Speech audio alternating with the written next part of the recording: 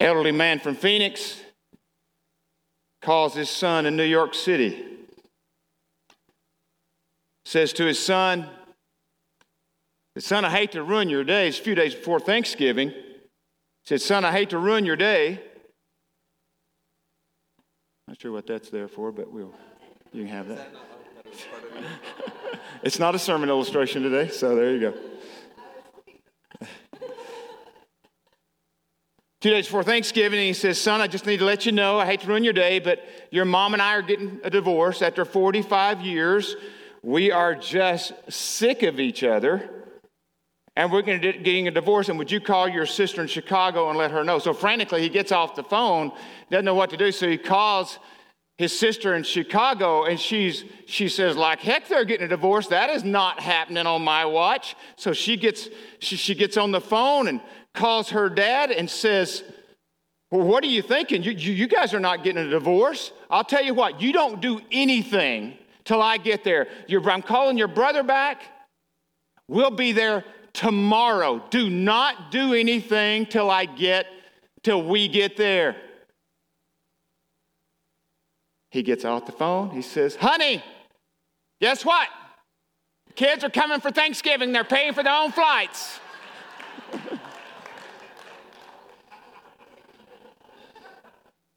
Thanksgiving is a lot of things, right? We should be so lucky, Jan, that our kids would consider paying for their own flights anywhere. So, yeah, there's a lot of amens to that in here. Thanksgiving is a lot of things, right? Traditions, it's eating, it's football, it's the day before Black Friday, used to be. Now, it's the day that keeps you from getting there, right? So excited. So many of you want to get there to Black Friday. Well, now, of course, it's Black Thursday night. Now it's Black 2 weeks in front of Black Friday. So there is this, there's almost not a day, right? There's almost not a day where you feel like maybe you're being left out.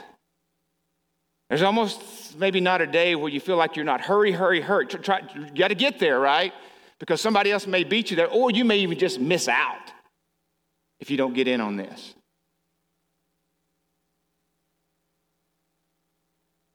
James Bryan Smith says the number one spiritual sickness for our day is hurry sickness, which leads to being overstressed and annoyed, which steals from being thankful and joyful. On Thanksgiving weekend, I am convinced a joyful and thankful heart is the greatest defender against being overstressed. When you have a heart that is joyful and thankful in a marriage, there is no divorce.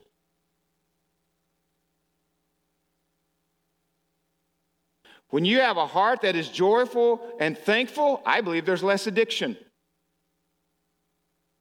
I believe when there's joy and thankfulness, there is hope. Anybody need any hope? Does the culture need any hope? But if you were to describe our culture or watch TV right now or watch anything, joyful and thankfulness would not be what you would think of when you walked away from that. Philippians 4, we read from the Apostle Paul. He's writing here from prison, and yes, I just want to emphasize again, if you've not know much about Scripture, yes, I did say prison. He says this, rejoice in the Lord always. I don't like it says, and again I say it, rejoice. The word rejoice there, Hyro, literally means to be conscious or glad and experience God's grace. Let me say this again. It means to be conscious of God's grace and His favor and be glad in it. To be in a constant state of understanding of your living in God's grace. Even if you're not a Christian, it's God's grace that you get another breath. It's God's grace you get another heartbeat. We're all living in God's grace, but especially as Christians of all people, should we be conscious and glad of God's favor on our lives. And in other places in Scripture, I love this thought. Rejoice means to be well and thrive. To be well, to be whole, and to be moving forward, to thrive. Now, with that as our plumb line of understanding rejoice, think about this.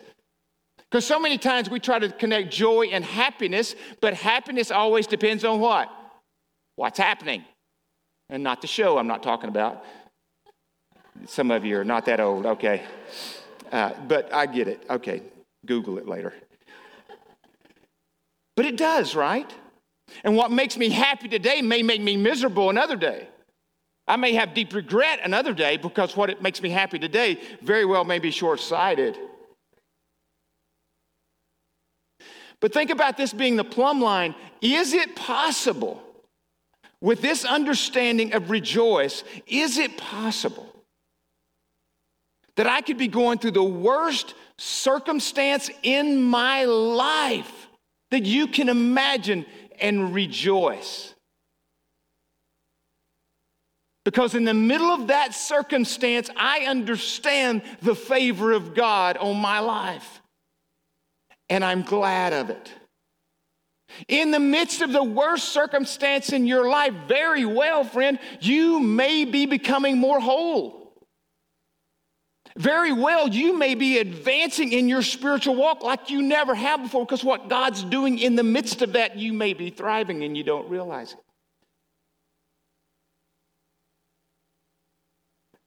Can you have happiness and not rejoice? And not have joy as we describe it? Sure.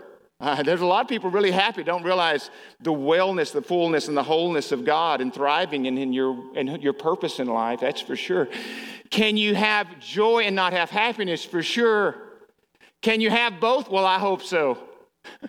I hope you can rejoice and be happy, but not always. One of the big stealers of this, I believe, is this hurriness, being left out, but there's some others. How many of you in here ever get annoyed? I mean, just really, come on. How many of you complain about whatever that is a lot?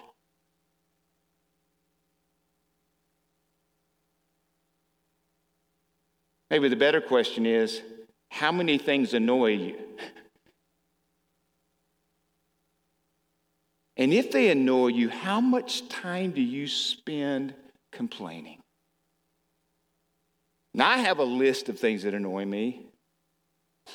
I will not name names this morning, but I will give you some thought. My cell phone battery annoys me. It just runs down too quick. And I don't know why I complain.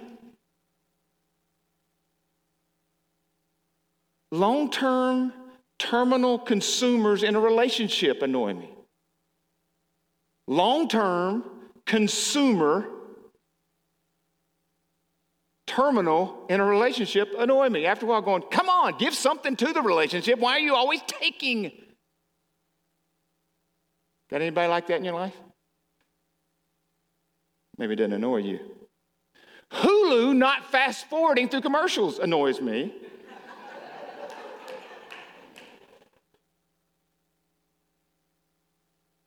People who talk about changing and think talking about it makes it change annoy me. You've been talking about it too long for some of you. And somehow or another you think you're changing. People who hike on the trails here in Phoenix who have dogs who leave their extras behind on the trail. You find a name you want to call it. That annoys me. That annoys me. I went Friday. I had 2 hikes. I hiked on my birthday, hiked again on Friday. It's all clean. You know how it is when you go hiking. Those who go hiking, man, it's just, everything's so beautiful because it's just been washed. And I mean, like going up South Mountain on 24th Street, just up to the top, probably 8 to 10 places. People already had their dogs out that day, and there it was. That annoys me. People who know better but choose not to finish well annoy me. Does being annoyed serve a purpose? If being annoyed and complaining serves no purpose, why do we work so hard to amplify the annoyance in our lives? It's almost as if subconsciously we have this thought, right? We have this thought that if I'm annoyed by, especially by a person, not a cell phone battery or Hulu necessarily, but by a person or a group of people, if I'm annoyed by them, then somehow or another I'm going to teach them a lesson by getting more annoyed. I'm just going to show them. Matter of fact, I am going to teach them such a lesson, I'm going to go to work and tell people how annoyed I am about that. Matter of fact, I'm going to let my spouse in on it too. I'm going to make her miserable too. I want to teach those people. I'm going to make as many people, I'm going to complain to as many people as I can because I'm going to teach those people a lesson for annoying me.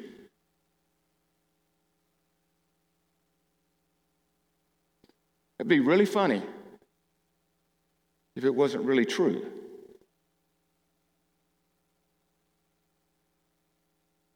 And you know what it even borderlines on sometimes? I have a feeling we may complain about people to the point of gossip. And Scripture doesn't do well. You don't do well in Scripture on that. Casting false witness, you don't do well on that. I love what Proverbs, we don't have it on the screen, but Proverbs 26:20 says, "For the lack of wood, the fire goes out." Quit feeding it. It'll just go out on its own. Quit giving it fuel. It'll go out on its own.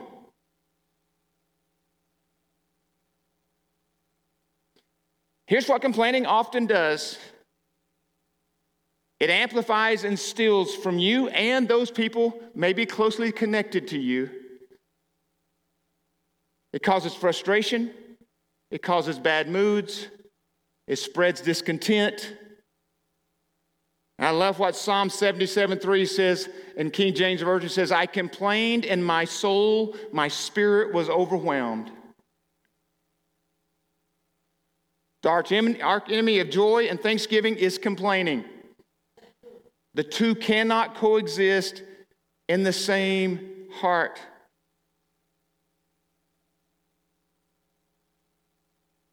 We live in a culture.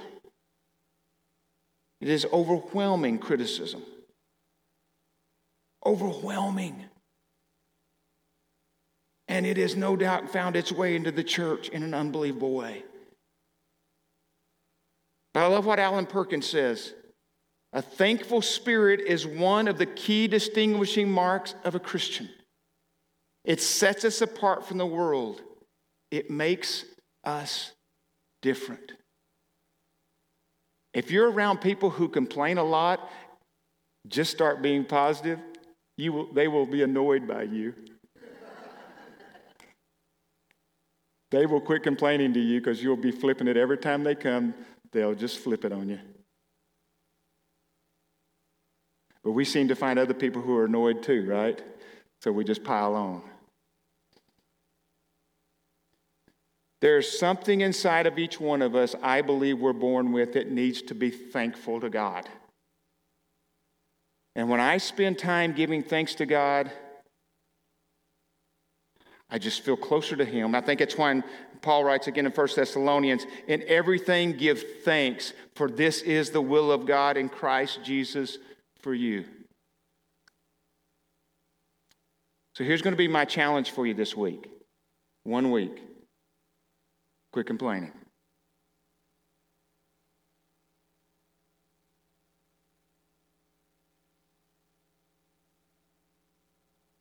when you feel tempted to complain, instead of filling your mouth with complaint and coming out of your mouth, just all of a sudden be thankful for something.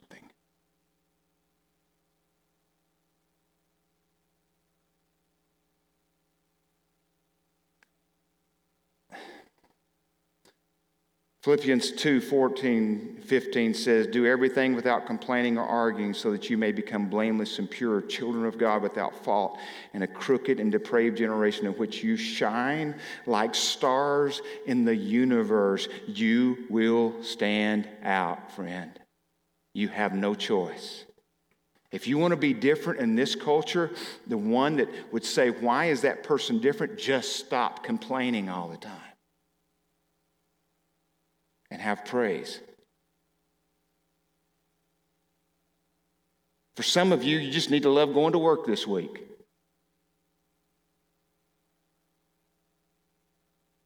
Just go to work this week with a choice. I am going to love going to work this week. I'm going to show up with a different attitude and a different heart, and I'm going to thank God for my job. I'm going to thank God for planting me in a mission field. I'm going to thank God. I'm just going to thank Him. For some of you, why don't you just get up this week every day and smile? And just say, thank you, God, for the favor you have put on my life, for your grace, and I am going to be glad in it. And usually when we're glad, we smile. It literally means to be glad, to embrace it. I think people around you this week, if you were more optimistic, they would really appreciate it. I think most people would. Unless they're just terminal complainers themselves. And the last thing is this. Fully appreciate the moments of the day. I was thinking this, what do I have? You know, the Lord's blessed us and we have a house and cars, but I was thinking, do I have anything that's worth $1 million that I could say, I got something that's worth $1 million, and maybe some do here, but I got something worth $1 million, but I'll say this, my sight, I think to me is worth $1 million at least. The fact that my hands can do this and I can praise and I can stand up and I can walk across here, I think it's worth something, a lot more than what I've been complaining about. To be able to smell and see that dog, you know what? I thank God that I have sight and I have smell, that I have a mountain to climb, that I have a sunset, if we have that to see. I sat out there on that mountain as I was preparing for this message, that I climbed up that mountain coming back down. I was about 2/3 of the way back down. I was just sitting there, I was sitting, it reminded me of that cool nip of the air, about 60 degrees, and just looking over the city, and I could hear down in the valley below me there, dogs barking, and I thank God for those dogs. It reminded me as a kid, I just thought to myself, this reminds me as a kid in the fall in Arkansas, growing up and going deer hunting, and the leaves are changing, and it's 40 and 50 degrees, and you're out, and you can hear those dogs barking in the hollers, we call them there, as they're chasing the deer, and it just reminded me of just being thankful that I grew up in Arkansas. All of a sudden, I'm being thankful for things because I was observant of where I was. I did not let those dog owners, which I still am annoyed by, I did not let them steal from me that hike, because it could have. In that moment, I'm not going to let that happen. So when I'm annoyed, what can I replace it with besides the Word of God or just somebody? I am thankful for my family. I am thankful for this mountain. I'm thankful for rocks. I'm thankful because the Word says if I'm not thankful and I'm not praiseworthy, the rocks will cry out. So this mountain here, if I shut up and I don't do what I'm supposed to, the Word says this mountain will cry out. God will get praised. Why don't I join in? So this week, a fun week for some of you. Let's just try it. To just be thankful. When that complaint comes across, or that annoyance comes across your mind, I'm not saying it's not coming, but let's just replace it all of a sudden. See if we can. Or just say to some people that are close to you, maybe a coworker, maybe your spouse, maybe just going, you know, when I do this and I know I've got a bad habit, and I do, just say, check yourself. And just think of something it's praiseworthy. One of the things that I'm thankful for at Renovation is we are a church of multiple generations. And I'm about to ask you something that some of you are probably not going to be praiseworthy or thankful for. I'm going to ask you to participate in some of it, and I know some will leave. And that doesn't mean it's a sin because you leave, but okay. No, I'm just kidding. I'm kidding about that part. Kinda. No, really. I know for some this won't work. We do something here called IGN groups, intergenerational groups. Our gymnasium, which we've been blessed with and thankful for, is out here just west of this building. It's the large building on the back part of our campus. What we do on a day like this is we've got about 25 minutes that we're going to go back. There's circles back there with 6 chairs in each one of them. Each one of those chairs represents an age group. And when you walk into that gymnasium, you'll pick a number. You'll go sit in, if you participate, you'll go sit in that circle. And the theory is there will be 6 different age groups in that circle by the time it's all said and done. And we know the math doesn't always work out perfect, so I get that. We'll help with that. But you'll have a series of questions. Most of them are fun questions, but some of them are just what does annoy you. It's all right. I mean, don't take too long. I mean, because some of you may have a long list. But one of the reasons we do this, because I believe one of the things we're missing in our culture today that I am so thankful for, is there's 6 generations above ground for the first time in the history of the world. Why is the church not embracing that? Why is the church not stepping into that? Why is the church not being the conduit to see some of that happen? And so we're just trying to figure this out. I'm not saying it's a perfect scenario, but I think it's significant. And some of you are a little nervous, first time here. I get that. I think you'll be at ease way more than you think you will. You're not put on the spot. You're not going to have to answer some deep theological question. Okay, and this is not about a small group where everybody comes and dumps their, you know what, in the middle of it. That's not what this is.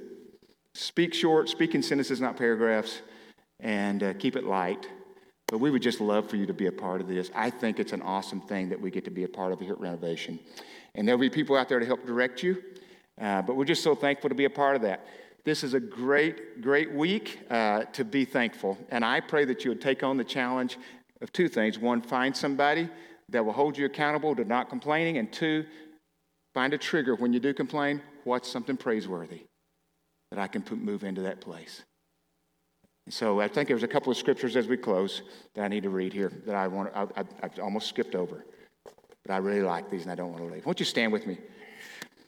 I'm going to pray over us, and if you would work your way back there, I really would appreciate it. But again, a lot of grace if you don't. But Psalm 118:1, give thanks to the Lord, for he is good. His love endures forever. But I love this in Hebrews 12:28. Therefore, since we are receiving a kingdom that cannot be shaken, let us be thankful and so worship God acceptably with reverence and awe. I would just say this week, if nothing else, just remember the awe of God. Amen? Amen. God bless you. Lord, thank you for this group. Lord, I pray that you'll bless our times of IGN groups. But again, thank you for your word. And Lord, let us this week and all weeks in constant state of be thankful. Lord, help us. Help your spirit to trigger things in our mind to be thankful. We pray this in your name, Jesus. Amen.